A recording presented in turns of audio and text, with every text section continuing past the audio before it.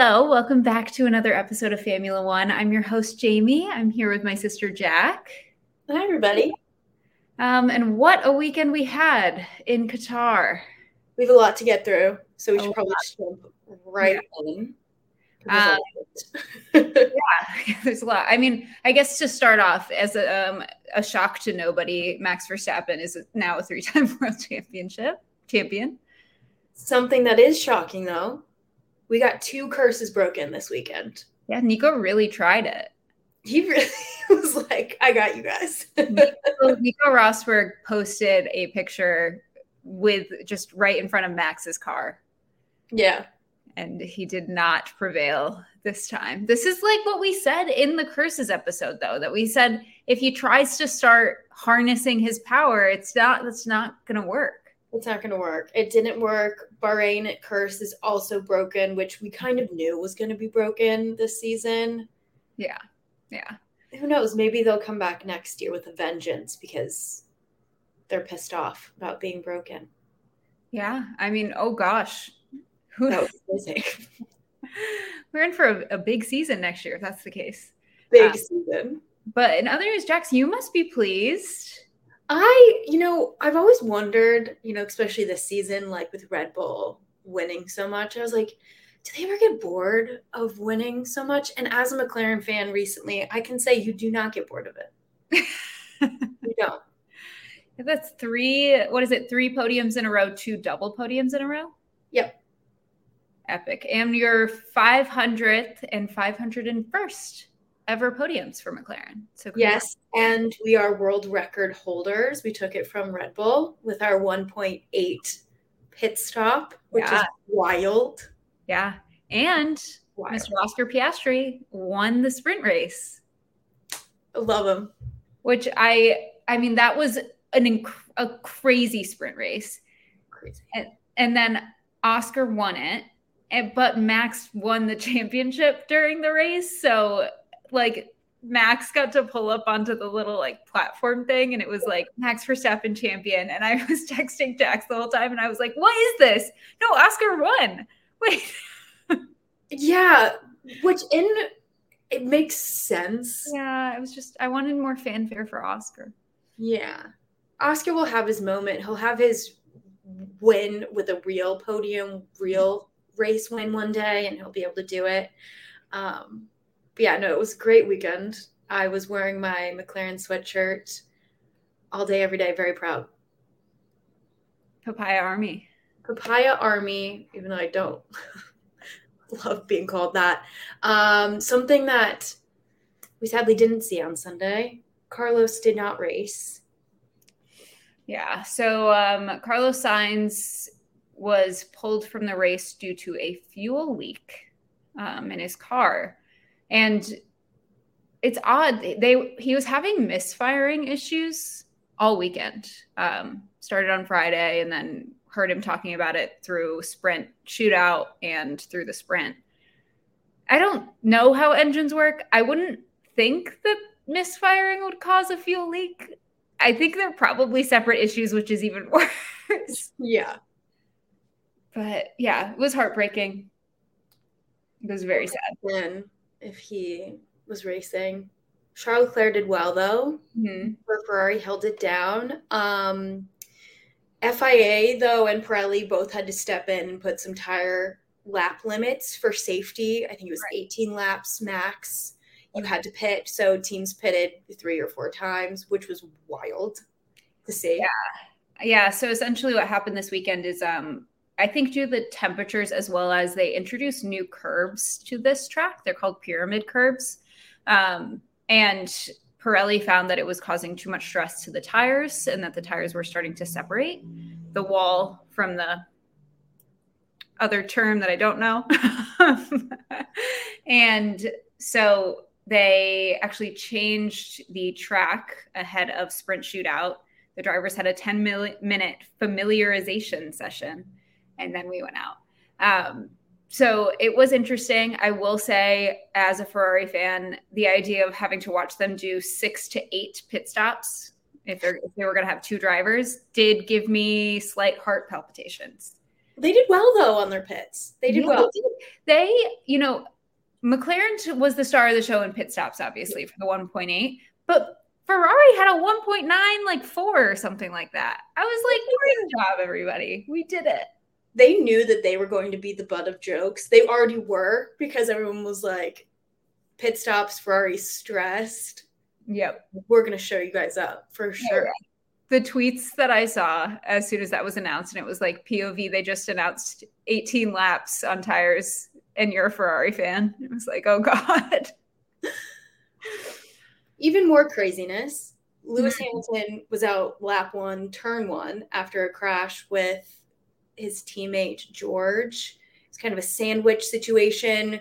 He saw the outside, was trying to go around, and then got clipped and ended up in the gravel. That was wild. I feel like we haven't had too many turn 1 things like that recently. The scream that I let out when that happened, I was like, okay, my neighbors are gonna think I'm like in trouble by that scream. But yeah, I mean, I think it was odd because they must have talked about what they were going to do at the start, and Lewis was on better tires. So I think it was Nico was talking about this. Nico, shout out Nico, we love you. Love you. He was like, why would they put Lewis on a faster tire when he's in third? It doesn't make sense. Yeah. And after he said that, I was like, oh my God, that's so true. And I saw the line that Lewis was going for, and I was like, oh my God, he's going to get around both of them. It's going to happen. And then it was just a sandwich situation. George had nowhere to go. And, they're going at such a quick speed, one little touch, and that's all it takes. Yeah. And I don't think Lewis realized how close George was to Max. So I think Lewis went around expecting George to have room to move in, and he didn't. So, I will say the one thing is like, it was Lewis's fault. He has admitted to that. And it is always like, it's better, I think, when like it was Lewis's fault and his race got ruined. He didn't take anybody else out. George was able to work his way back up the field, even though he was running last at one point. To P4, which is crazy. They were even saying, I can't remember if it was Crofty or someone else, but saying, imagine if he wasn't hit on that first corner and he wasn't stuck in the gravel for so long, because he had this incredible race and was going so fast. I mean, you do have to wonder kind of what could have been with those Mercedes cars. It was, George drove out of his mind in such an amazing way. Mm-hmm. And then Lewis also, I don't know if you saw this, Jamie, but Lewis got a fine. Yeah. A 50,000 euro fine for crossing the track while the race was still going on, which was so badass. Well, the funny thing is, it's like he's been in Formula One long enough to know that he's not allowed to do that. He just like was so mad at that point. I just don't think he cared. And it will go down to 25,000 if he doesn't do it again for the rest of the season. But still, that is a good thing he's got some money. Good. Yeah, I don't think that's going to really hurt him too much, to be honest, if we know anything about the size of his contracts. Yeah, but I mean, Netflix is also going to eat up that video. That one, have you seen that clip? It's like Lewis walking and then George driving behind him. I'm like, that's the new one for Drive to Survive season. What is it going to be, season 6? Last year it was, I think it's going to be season 6. Yeah, season 6. Yeah. Like last season 5, it was the clip of the DNF Red Bull and the 2 Ferraris driving by. This is going to be the clip this year, I feel like. Yeah, 100%. They saw it and were like, money, money, money, money, money. We got it. Get the cameras. Get the cameras. Did we get it? Did we get it? Yeah. The Mercedes, if they keep doing it the way that they've been, which is like the one team kind of per episode, the Mercedes one is going to be wild. Because remember, I forget if it was a practice session or a quali, and I forget what race it was, but the Mercedes touched, I think it was in Hungary at some point. Like Lewis was going to go around and George hit him. So there's going to be a few things. They're going to call it like a Brosades 2.0, and that's not what it is. It's not Brosades 2.0. If you watch our Brosades episode, you know there is a deep, deep, dark history with Nico and Lewis. This is nothing like that. Nothing like that. There's no hatred between the two of them. It's not what it is, but they're so going to make it out to be that because there's not enough. I feel like that's happened this season for them to. Yeah. Yeah, it'd be interesting to see what they come up with in terms of storylines. I would assume. I think Qatar is going to be a big one. Yeah. Because of the weather. The weather, numerous drivers struggled the entire weekend. So we do have an accumulative list here. Lance says that he passed out around the track when he was going around turns, mostly between the G-forces and the heat. Logan had to retire the race from not feeling well. Esteban threw up in his helmet around, I think it was lap 15, which good on him. I would have retired right there. And ended up P7, which is crazy. So great on you. And many drivers even just struggled getting out of their cars. Kevin Magnussen was just hunched over his car. A mechanic had to do one of the leaf blowers just on his face. Yeah. It was crazy. Alex had a really hard time getting out of his car. In a nice, very nice moment, though, the Alfa Romeo engineers on their way to their cars saw Alex struggling, and they actually stopped to help him. Lance, the video of Lance getting out of his car is like pretty scary. He going straight to an ambulance. I mean, he couldn't really stand, and if you see the way he walks to the ambulance, he like kind of walks into it, like slams up to it. So that was scary. And Logan, I mean, when he retired, when they were filming like the clips that we got of it, you could see the sweat dripping off of him. Like you could see it. Well, you see these clips of drivers who are going, full speed and flipping their visors up because we need some sort of airflow. Yeah. So that has also gone into this call, which I'd love to hear your thoughts. I have thoughts about it. That Qatar should be taken off the list for the schedule next year. And that the FIA has said that they're going to investigate the conditions and everything like that.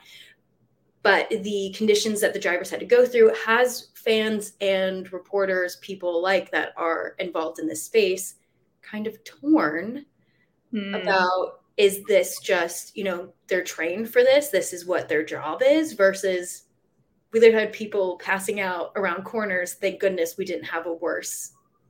Yeah. Martin Brundle and Will Buxton had takes that I found pretty disappointing about this. I don't know if it needs to be removed from the calendar altogether. It definitely needs to be run at a different time of year. Which it is next year. It's going to be in December. So should be less hot and less humid. Somebody even said maybe moving it further into the night so it's a little bit cooler.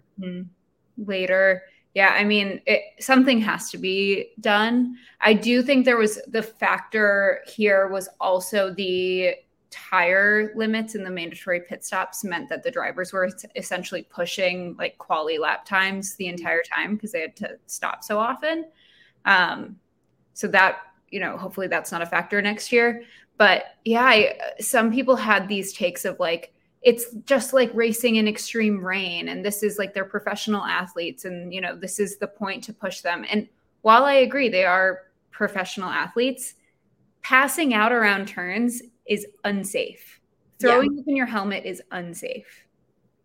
That's not entertaining. That's like terrifying and kind of weird. And like, I found it a little bit like, should I even be watching this? That it was.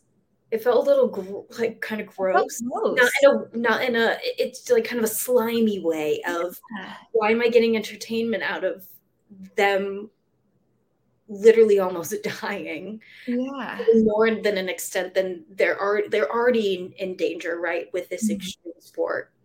And now that's being pushed even further. So yeah. So I guess we'll see. I think obviously they've said they'll take a look. And I do think a major factor of it was the tire stuff because, we know that Singapore is also a notoriously difficult track. And we don't typically have drivers this, in this bad of shape after it. So hopefully they figure something out. Yeah. Having drivers, Lando said that numerous drivers fainted after getting out of the car, having everyone go to the medical center. Mm-hmm. This is an extreme sport, but it does not need to be. This isn't Survivor. Yeah. I don't. Jeff. What is his name? The host of Survivor. Jeff Probst. Jeff Probst. Whatever. I almost said Jeff Lewis, but no, he's Bravo. Yeah, Probst. We don't need. He's not here. He's not commentating. We don't need people passing out. Yeah, it's just not necessary. Entertainment. Like, it needs to be. And also, when I was watching it, I was like, imagine even just being a fan there. It's so hot. Yeah. Like it would be kind of hard, like unenjoyable, I would think, to even just sit and watch. It was so brutal out there. Well, they even said too, like the mechanics, you think about it, they're in their fireproof suits. Luckily, they get to sit and take breaks and hydrate. That was the big thing. It was most of these drivers were just extremely dehydrated because they were sweating so much. Yeah. So maybe there's just things that they can do next year. Like we said, it's going to be in December next year, so the weather should be better. Hopefully that helps. And it's a little bit more like Singapore, where they're very sweaty, but not passing out around corners. It's not scary to watch them get out of the cars. Yeah. Exactly. And something that comes with high heat, high emotions. How do you like that transition there? What a transition. Thank you. Seamless. Seamless. Would have been more seamless if I didn't talk about it. Lance Stroll was at the forefront of conversation this weekend. On Friday, he got out in Q1 once again. I can't remember how many races in a row this is. I want to say 4. Four? I even think it might be 5. 5. So quite a few times he has been out in Q1. And he obviously showed a lot of emotion, a lot of passion. There's video of him throwing his steering wheel, trying to get out of the car, a $30,000 steering wheel. More than that. You think it's more than that? Either way, that's a college tuition right there. A year college tuition you just throw in. And then it looked like he allegedly pushed his trainer. It wasn't very clear. You couldn't see everything, but Sky Sports really showed it quite a few times to really get those out there. So he obviously, I don't think people can say he doesn't care anymore. Yeah. Yeah. I think, obviously that behavior is not acceptable, right? Oh, yeah. At the end of the day, he's working. This is his job. You cannot act like that anytime. Like, you should never resort to physical violence. I do think there's like we don't see that from Lance. Like, to me, it was like, I was like, something's really wrong.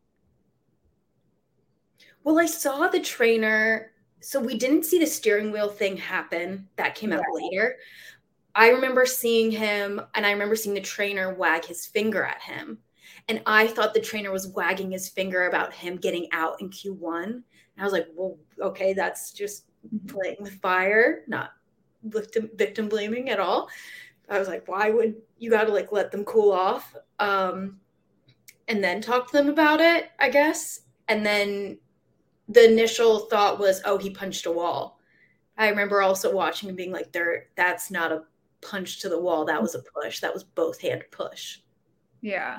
I heard, and I don't know if this was ever confirmed, but when I first saw it, I heard that the trainer was pointing for him to go out of the garage because he had to go get weighed. Oh. Maybe. I heard that's what I heard the pointing was. It's not confirmed. That's just what I saw on like Twitter or whatever.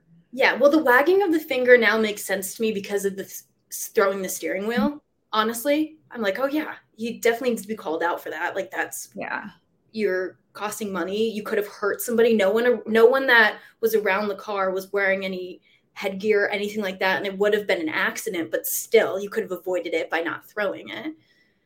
So apparently, Lance has apologized to his team.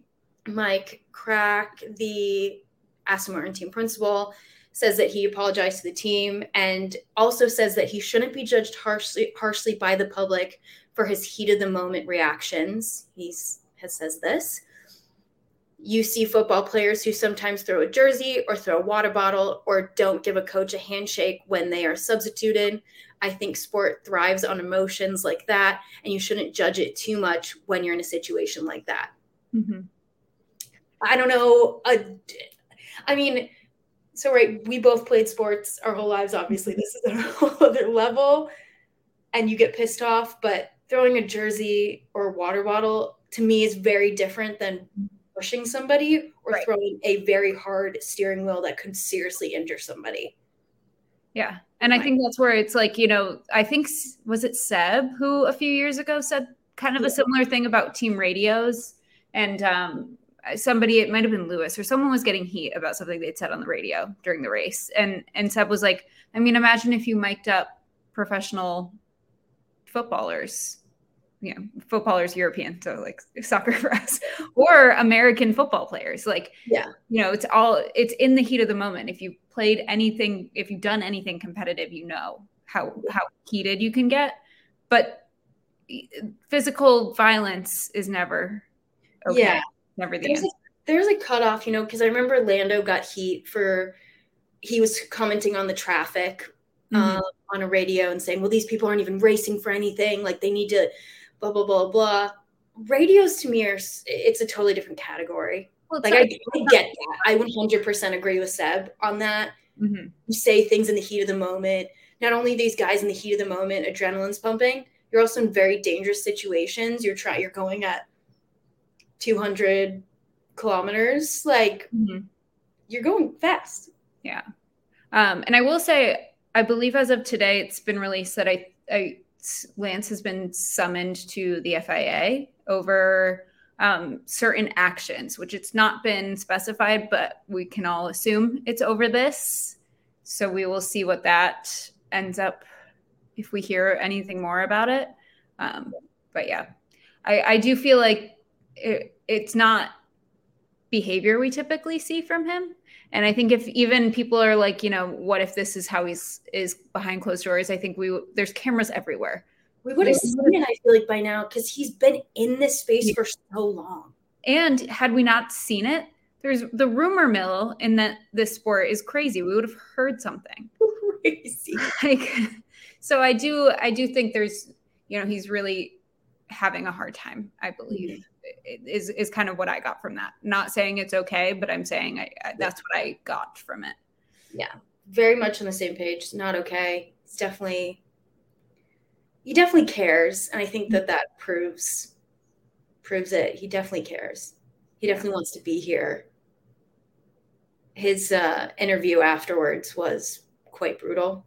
Listen, I'm a Lance Stroll sympathizer till the day I die. Not saying I can defend this, but I'm still a Lance Stroll sympathizer till the day I die.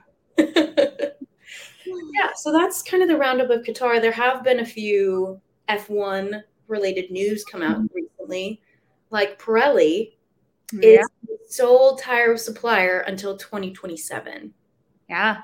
I did hear something that they were slated to announce it during Qatar, but then they delayed it. Not the time. It makes sense. But I mean, we'll get into tire suppliers in just a second. So yeah, I wonder if that's why, like the director of Pirelli was there at the race. Probably. I don't know if he's normally there. I would assume the full director of Pirelli probably. Like director of motorsport, I think. Maybe.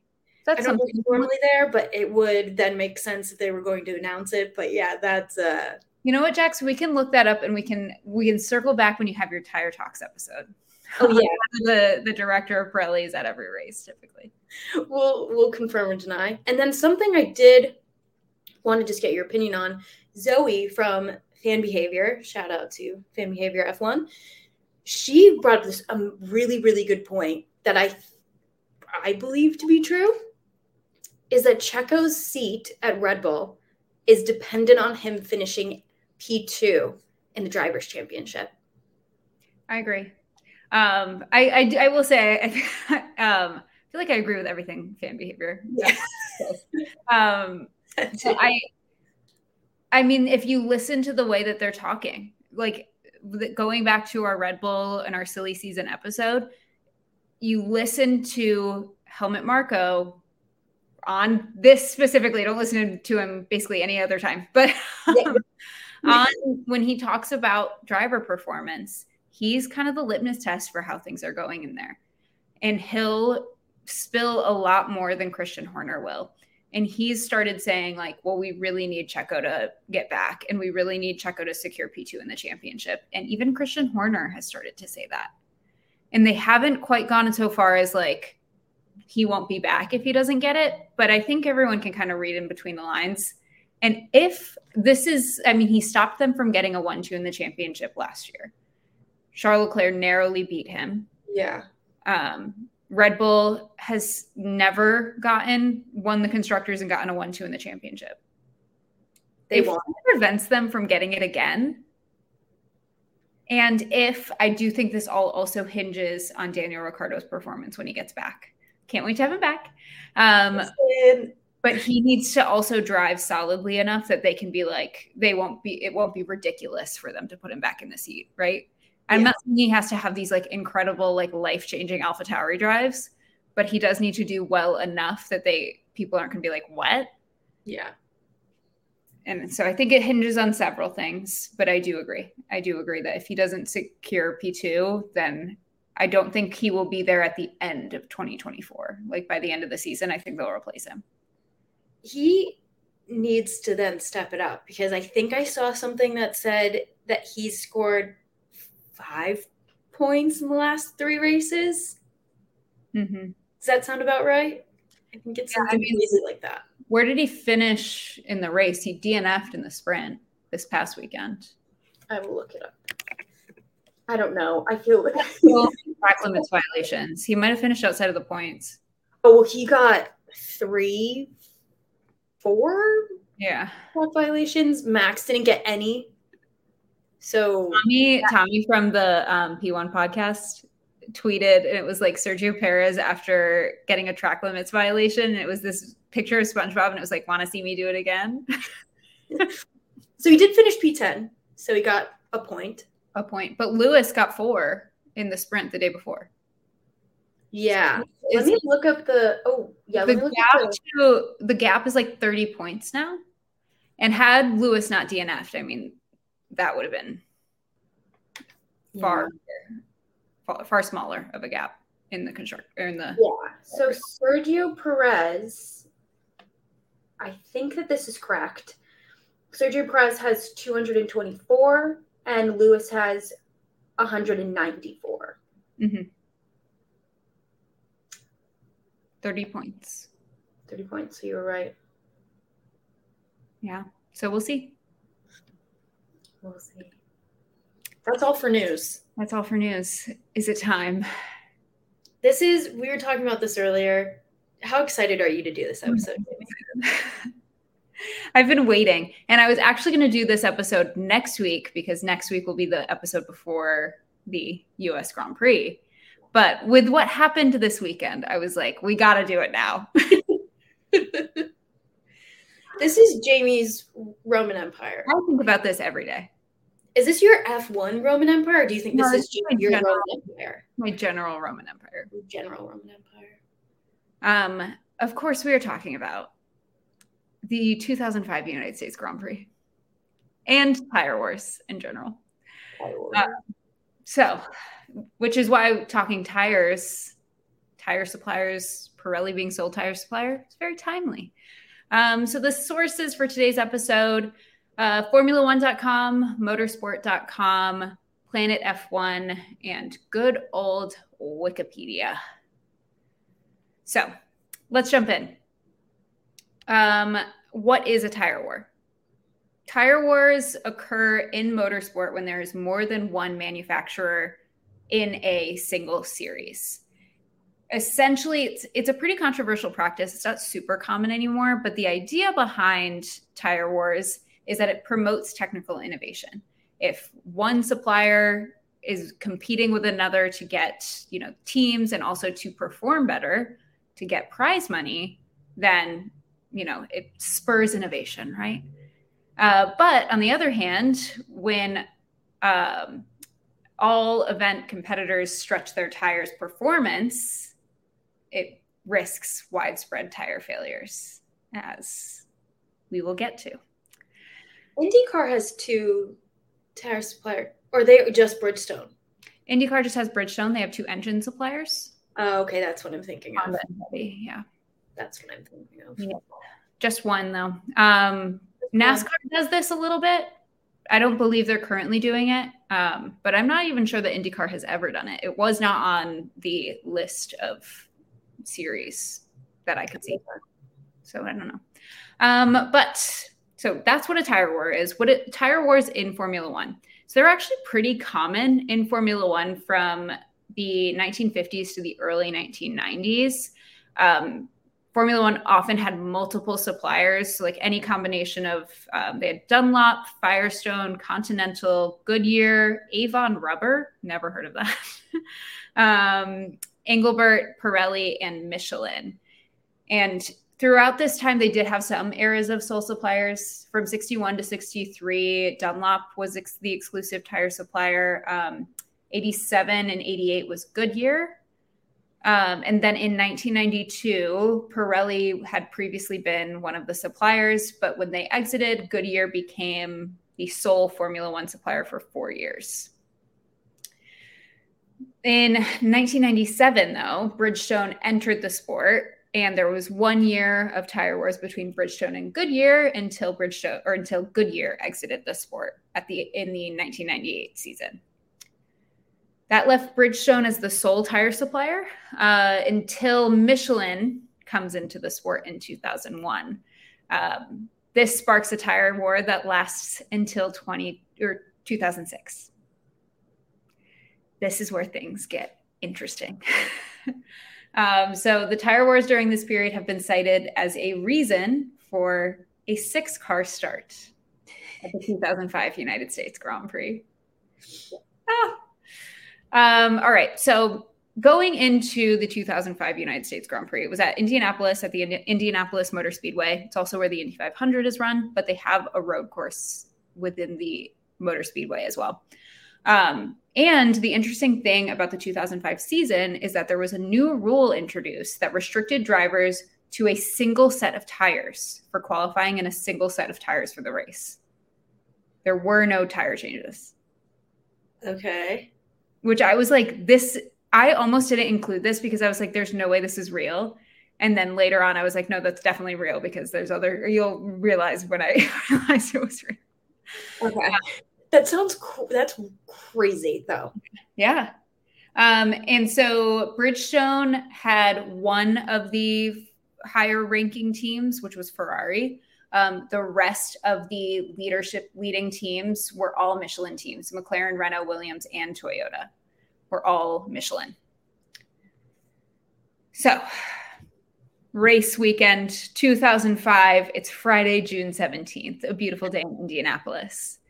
And Friday morning, free practice starts off with a little bit of excitement and a little bit of a bang when Toyota's third driver, Ricardo Zonta, spun into the infield after his left rear Michelin went down. And this didn't really cause too much stir. It was sort of like, things happen during free practice, right? But in FP2, Ralf Schumacher, brother of Michael, crashed heavily, had a really bad crash when exiting turn 13. He the banked right-hander into a pit straight. So it's like banked right-hand turn into a straight.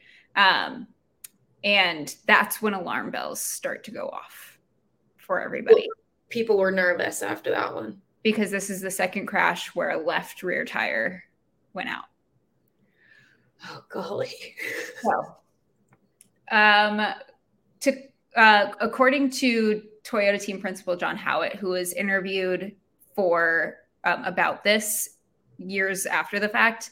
So there's quotes from him throughout this, but he says, Ralph's was a fairly big shunt, and we were all relieved that he got out of the car. They were replaying pictures of the incident, and it looked like the left rear tire had gone down. I think we still ran a bit in that session. When Jarno Trulli came in, there were what looked like vertical cuts in the sidewall of the rear left. So we knew we had a problem. And it was, why is it us? First of all, Michelin thought we were running underinflated pressures, but there was no issue there. We weren't running even close to low pressure. So we were thinking, why have we got this problem? So even Jarno Trulli, the third driver for the team, also, he didn't have a tire failure, but he comes in and there's still striping on his left rear tire.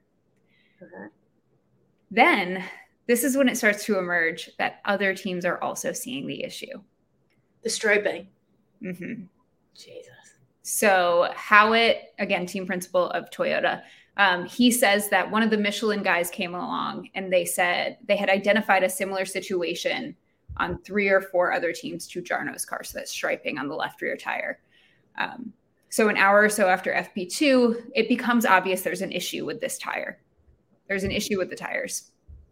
Michelin works overnight to see, they're like, it must be a batch issue. Even though Howitt says it was clear that all of the teams, we weren't all getting tires from the same batch, but Michelin works through the night to test to see if this is a batch issue with the tires. Yeah. Which brings us to Saturday, quali day, June 18th. Michelin works overnight. The news in the morning is not ideal. Howitt is told that was a wave created in the sidewall as you go around the banking. This combined with vertical load, aka downforce, makes the tire very fragile, which is why as they're going around that banked turn, the tire's flexing and sometimes failing. Michelin believes that while it didn't appear that Toyota had more downforce than anybody else, because remember, Toyota's the only one that's had a failure at this point. Everybody else has striping, but Toyota's the only one that's had tires actually fail. The natural frequency of their chassis, which I don't know what that means. I copied and pasted. Radical honesty, I copied and pasted that one. And their suspension design probably accentuated the wave, which is why they were getting failures and nobody else was. But it was a tire issue, not a Toyota issue. Michelin then directs their teams to use caution in Saturday running, but doesn't tell them that they can't run. So Jarno Trulli of Toyota does actually take pole in the race. But Howitt says probably we were running lighter fuel than the others because we seemed to have a more severe problem. So we were extra cautious. So he had just less fuel. And he took pole. Okay. That makes sense. Yeah. Seems like a good fix. Yeah. I mean, so they were also all doing all of the Michelin teams were typically running shorter stints because there was obviously Saturday. So it was a free practice 3 and then a qualifying. Yeah. And you might be wondering at this point, why not just use a different compound, right? The tire's failing. In current days, we have soft, medium, hard, wet inters. Yeah. Well, Charlie Whiting, who was the FIA race director at this race, he was interviewed about this race in 2015. He says companies came along with a tire that was the so-called prime at this time. So Michelin brings their prime tire, and then they were supposed to have a backup tire should the prime not be suitable. But that's not how it worked, of course. The backup tire became the option, so it became edgier as opposed to a safe backup. So essentially, rather than bring, a tire that they can use if this happens, if the prime fails, they were bringing this tire that was like this cool new thing to try out. That's crazy. Yeah. So essentially it was more dangerous. Right. So essentially the backup was even worse an option than the prime. Jesus. Lord almighty. So Charlie continues. He says, they came to us. They said, we've got too much loading. We've got these standing waves on the tires. It's dangerous. We have to slow the cars down. I said, there must be other ways of addressing this. We're not going to slow the cars down. It wouldn't be fair to those who brought the right tires. You need to get some more tires sent over. They went off and came back and said they didn't have enough. Do you feel the stress building? This is Saturday after quali, and they're doing this. So in a meeting Saturday night, the Michelin teams come up with an idea of introducing a chicane. A similar thing had been done last minute at the 1994 Spanish Grand Prix. So they felt like they had a precedent, right, to last minute add in a chicane. So a little bit more about this chicane idea is the assumption is that the problem was that turn 13 turn, that banked right-hander into a straight.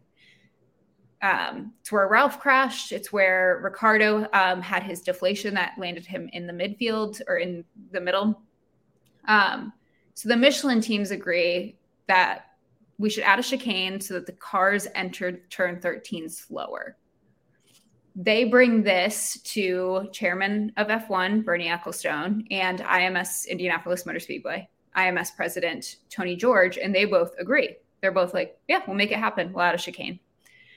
However, this then gets to Charlie Whiting, FIA race director, and to FIA president Max Mosley, and they shut it down immediately. They say it's not safe. It's not safe to run a chicane that has not been tested.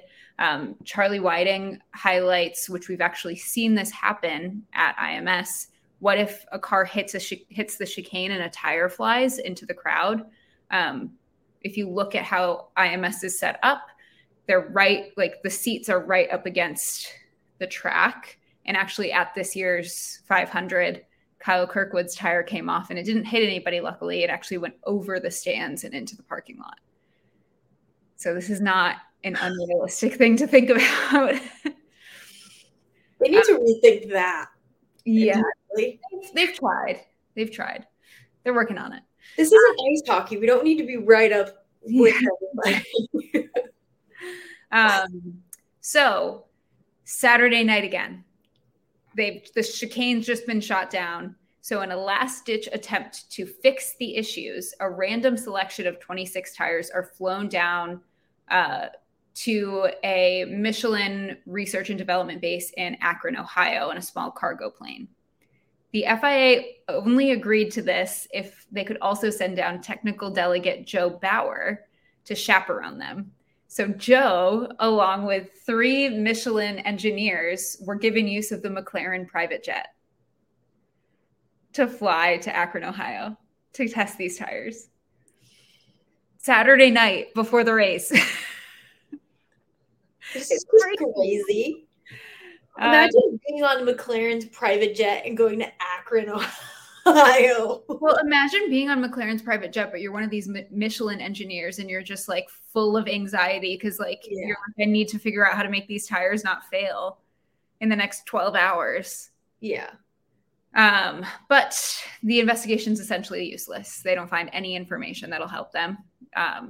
There's differing reports from what I could find between they couldn't figure out how to stop it versus also there are reports saying that they couldn't actually recreate what was happening, like in testing. So either one of those happened, regardless, the result's the same. They don't get any more information. So the tires, Bauer, and the engineers return to Indianapolis at 6 a.m. the next morning, which brings us to Sunday, June 19th, race day. So at this point, right, the tires have returned from Akron, Ohio with no new information. There's no sign of a chicane. Chicane's been shut down. So what do we do? The position from the FIA is remaining that the meetings are unsafe. Meetings are getting more and more heated as the day goes on. And then at one point, the FIA has a counter proposal to the Michelin teams saying that they would lift the ban on running one tire for the whole race so they could change as many times as they wanted. They could pit stop as many times as they wanted. And then we could just tell the drivers to lift through the corner through turn 13 or put the pit limiter on through turn 13. Okay. Yeah, so this is at this moment I knew that rule about the one tire was true. I was like, oh, okay. Yeah. But beyond the fact that that's a wild thing, drivers also felt that this would be unsafe. One, they were saying that you need the throttle to balance the car through turns, especially like a banked turn. And braking through a turn in the middle of a race when other teams won't be braking, it's just recipe for disaster. So the Michelin teams continue to pressure Charlie Whiting and the FIA. And they're saying that there won't be a race if there's no chicane. The FIA continues to present alternatives. Some of them include running the cars through the pit lane every lap, imposing a speed limit for the Michelin cars, and allowing the Bridgestone runners to run at normal speeds. And to give a little bit more context to this, I have a quote from Mr. Charlie Whiting. Okay. He said, we could have painted a line through the corner. Bridgestone cars could stay on the outside line and Michelin cars inside, or something like that, so they were separated. We could have just used a pit lane speed limiter, or we probably would have monitored it with a speed gun. We didn't have timing loops in those days, as in many places, but there were ways of doing it simply, really. And they could have just used a pit lane speed limiter. We know that what was set at, and run it in sixth gear instead of third gear. If they wanted to do it, we could have come up with something. How fun does that sound to watch? I just don't understand why they just, at this point, just cancel it. So Whiting continues. I have a second part of this quote. Okay. He says, okay, it would have been disastrous for the Michelin teams.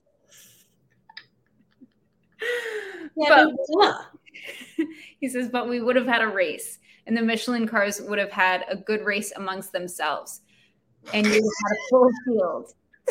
It would have been very straightforward. I was pressing them to tell me what they thought a safe speed was through that corner, and they could never tell me. And at this point, this is actually a valid point that he has. So if I put a chicane in, how does that guarantee that the speed is going to be safe through the corner?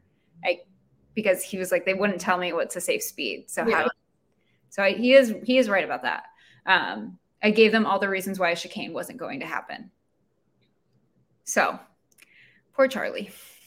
That part of, we'll just let them just, they can all go play with each other, and that's it. It's like, oh, well, you guys are going to be so slow, but you're going to have so much fun. You know what? It's always good to just participate. Yeah. It's always good. Goofy. So this is the status, as we stand, right? Charlie Whiting is trying to find an alternative for them. The Michelin teams are going chicane, chicane, chicane. Charlie's going, no, we're not doing a chicane. Well, later that day, Charlie learns that a chicane is just being built with tire stacks. Oh my God. So he claims that it was at the request and approval of Bernie Ecclestone. Bernie has always been messy. Bernie's messy. I will note that Tony George does not recall if it was at the request of Bernie or not. That's just what everyone is leaning into, and I'm here for it. Yeah, I believe if it was at the request of Bernie. Yeah. It's all Bernie good. does what he wants. He doesn't care. Literally. Well, at this point, Charlie shuts down the DIY of the chicane. The DIY. And at this point, Michelin tells their team, if there is no chicane, we cannot allow you to race. And according to Howitt, there were two Bridgestone teams. Howitt, once again, team principal of Toyota. He says there were two Bridgestone teams that supported the effort of the chicane. Those teams were Jordan and Minardi. Ferrari, not so much. Ferrari was like, why? Why would I support a chicane? We have the good tires, not our problem, basically. So in a final conversation as the race start is like looming, Max Mosley, president of the FIA, makes it clear he's absolutely not allowing a chicane. He even goes so far to say if one is added, it will not be considered an FIA race and thus not part of the championship. King. Laying down the law. Put your foot down. Yeah. Way to go, Max. And from Pat Simons of Renault, he said, safety comes first, end of story. When you get standing waves in a tire, the only things that affected are load, speed, and pressure. We are at the highest pressures we could run. So we had to have reduced load and speed, but we couldn't do that.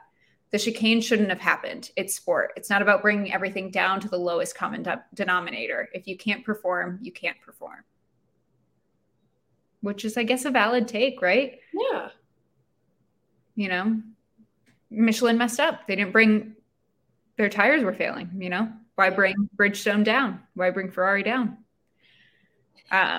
So eventually the Michelin teams come to the decision that they will not take the start.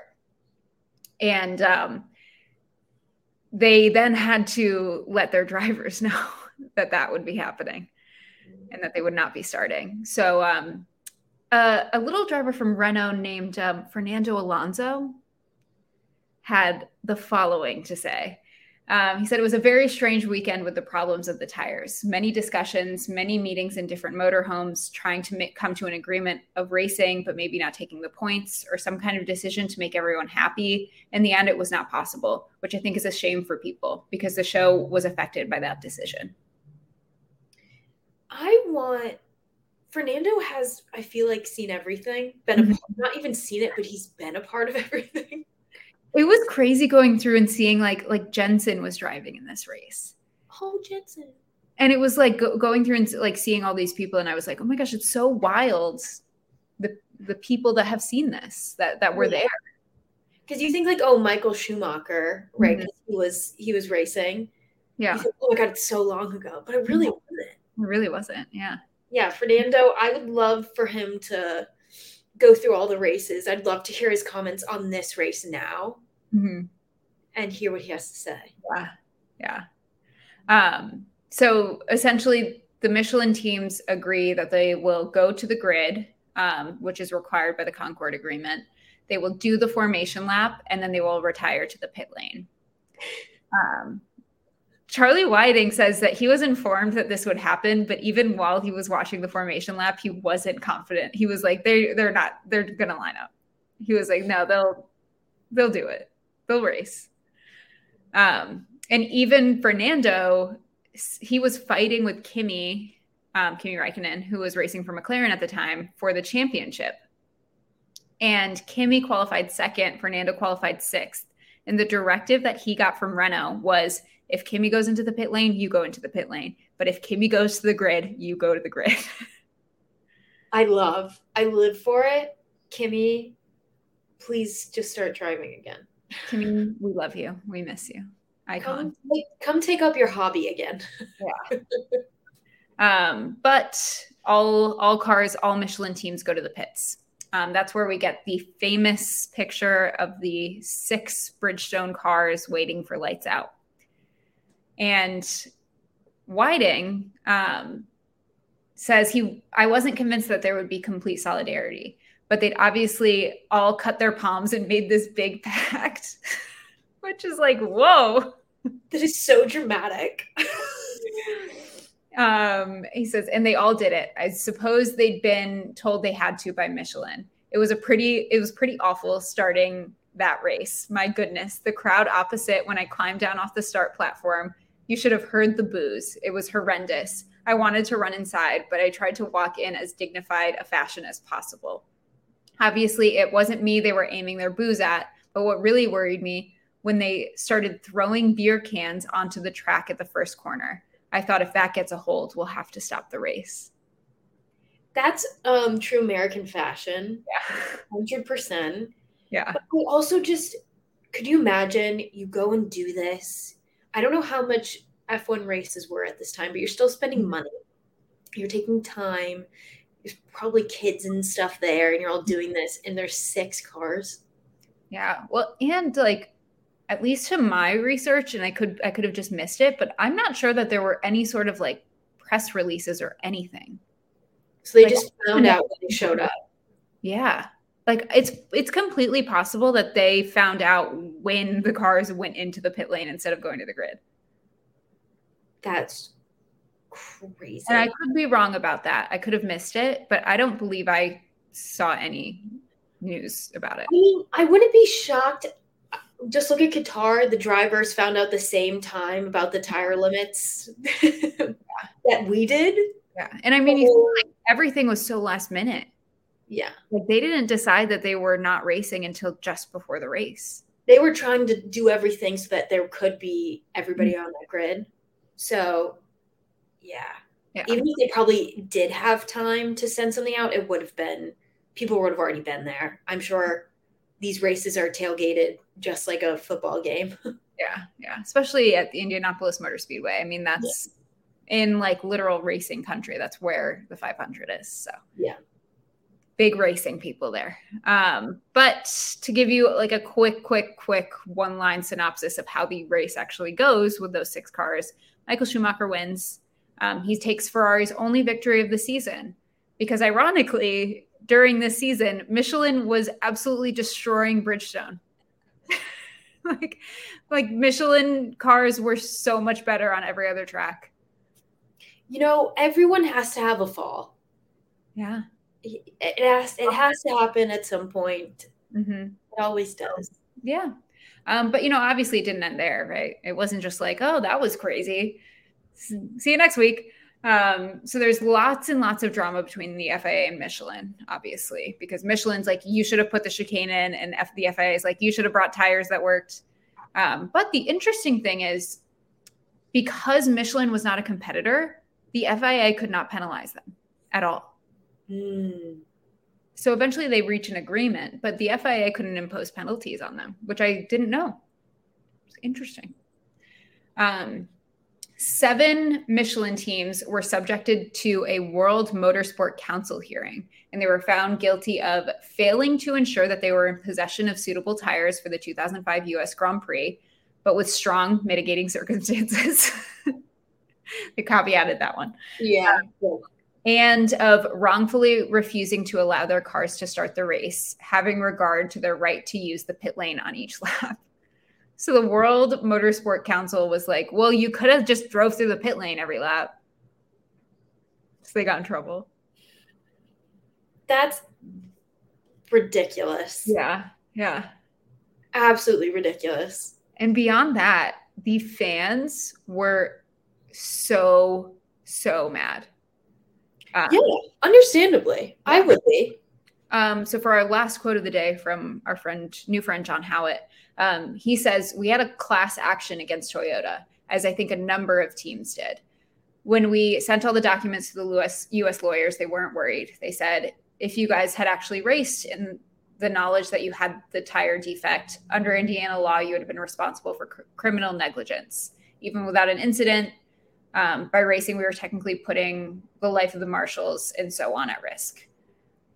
But yeah, fans, there were class action lawsuits against the teams that didn't race because the fans were so upset.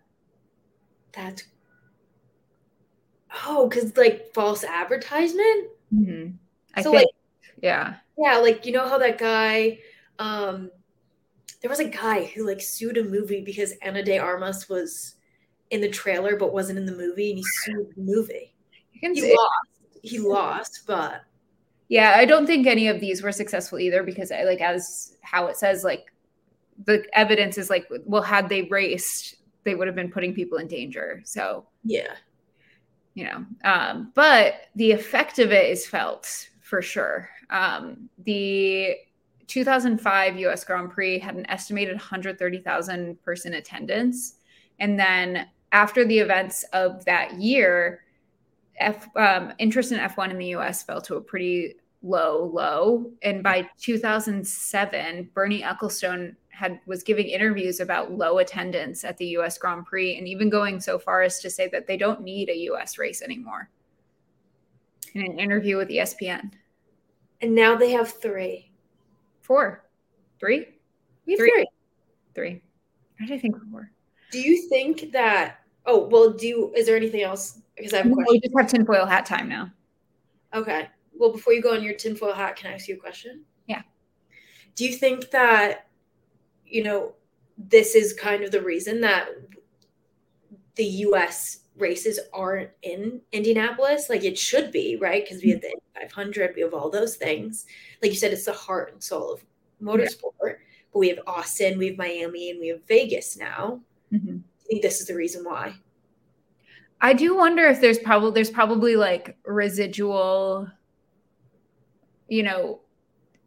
both on the like marketing side of things of like people, it wasn't that long ago, right? So people that might have been there or might have been following the sport at the time would probably be like, I don't want to go to a race in Indianapolis, an F1 race in Indianapolis. It was a disaster last time. Or they did actually return and race in 2006 and 2007. But I do think probably like contractually though, right? Like, yeah. I mean, if you look at all the races in the US now, I mean, no, because I was going to say that they're street courses, but Austin's not a street course. Austin's a road course. So possibly. But Austin, you look at it, I think it has like some of the highest, it's like one of the highest attended races on the schedule. Yeah. It's a super successful race. What do you think changed it then? Tinfoil hat time. Tinfoil hat time. So my my opinion is that the 2005 US Grand Prix destroyed the American interest in Formula One. They were like, it's a bunch of rich people, and then they decide they don't want to race right before the race starts. Let's stick with NASCAR. That's probably what they were all saying. Until a little show called Drive to Survive was released. And that is what changed it. That is what got the American market. If we didn't have Drive to Survive, I mean, think people like us. I mean, we got into the sport through Drive to Survive. Yeah. I don't think we would be seeing anywhere near the numbers we see, say, at Austin. Nowhere near that. We would definitely not have 3 races. I don't think they ever would have broken back into the US market without Drive to Survive. Even though we did have, I mean, like Lewis Hamilton's obviously globally famous, and Daniel is, I feel like, pretty mainstream famous. Mm-hmm. He went to the Met Gala. Of course he is. Like, I feel like before I even started following Formula One, I feel like I recognized his name. Yeah. But they did not have the reach and the power to get people to start watching races without Drive to Survive. Yeah, and I feel like, too, I remember growing up and watching, I feel like Hollywood started picking up on F1 and just motorsport in general. I mean, you look at, this isn't a F1 movie, but Ford versus Ferrari, that was huge. You look at Rush, which isn't a great film, and both people, part of it, don't like the film. But, Hollywood taking an interest in it too, definitely, I think, has a... Yeah. And also it's had to go through, I think, a bit of a rebrand, right? Because, years ago, the only time it was mentioned in mainstream media was like, oh, like Monte Carlo, and you're going to the casino and you're watching the Formula One race. And it was, I think, kind of almost this unattainable thing. Yeah. That I think particularly Americans do not connect with something like that.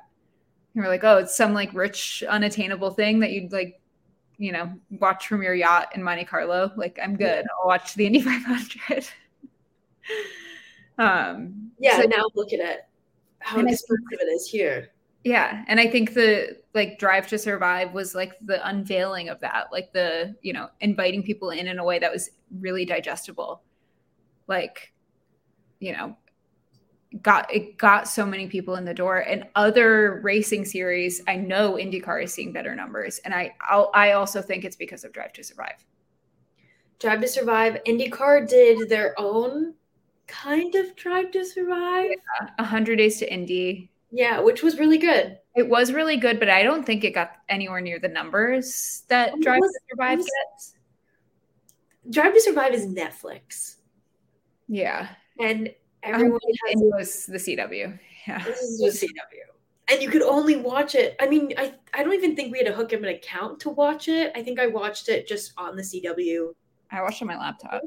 Yeah, it was super easy, but people don't go scrolling through the CW to find a show to watch. People go scrolling through Netflix and are like, okay, well, we'll watch this. Sure. I would be really interested to see if, particularly IndyCar, if they have done any sort of like analysis of where their audience has come from. Like, how much of their audience can they attribute to 100 Days to Indy, but how much of their audience can they attribute to Drive to Survive?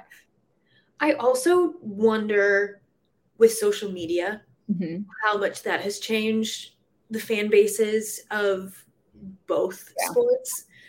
I know it's changed everything. Yeah. But it allows you in. I think something that what Drive to Survive did, which is what got, I know, you and I into it, is because we got to know the drivers and we're like, these people are cool. They're funny. This is really interesting. Yeah. You get to know the personalities. You get to really connect with people and be like, yeah, this is my guy. I want him to win. This is my team. Yeah. And another element of that is like, like fan bases and bringing people together on social media is like such a big thing in motorsport. And I will caveat that I don't really follow any other sports, but I don't feel like there's quite the online community. I feel like it's unique in motorsport and in Formula One in particular. That there's such an online thing. Yeah. I think because it's so around the world, while a lot of sports, because I do follow other sports, like NFL is the US. It's the US. NHL is really North America.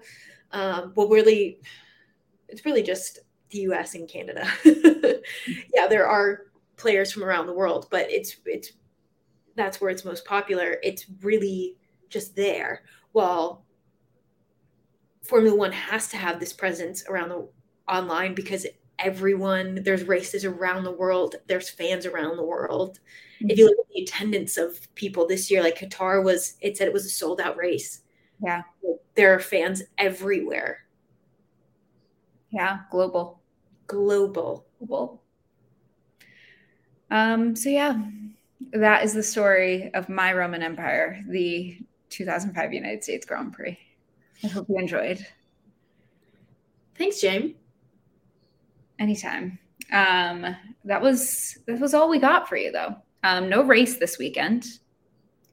But next week, not only is it Austin, it's another sprint weekend, baby. Oh, baby. Oh, baby. So I will be talking to you before then. But if any news comes out, we will actually probably talk about it in 2 weeks because I'm going to be on vacation. So I'll talk to you next week, but we'll really catch up in 2 weeks. Yeah, we'll have a lot to talk about in 2 weeks. It'll probably just be a catch-up episode. Honestly, we might need to do one, depending on how much news comes out and depending on what happens in Austin. I mean, if it's anything like Qatar, we spent how long talking about it? Half an hour. So it'll probably just be a catch-up episode, but it'll still be fun. Yeah. So we'll see you then. Love you. Bye. Bye.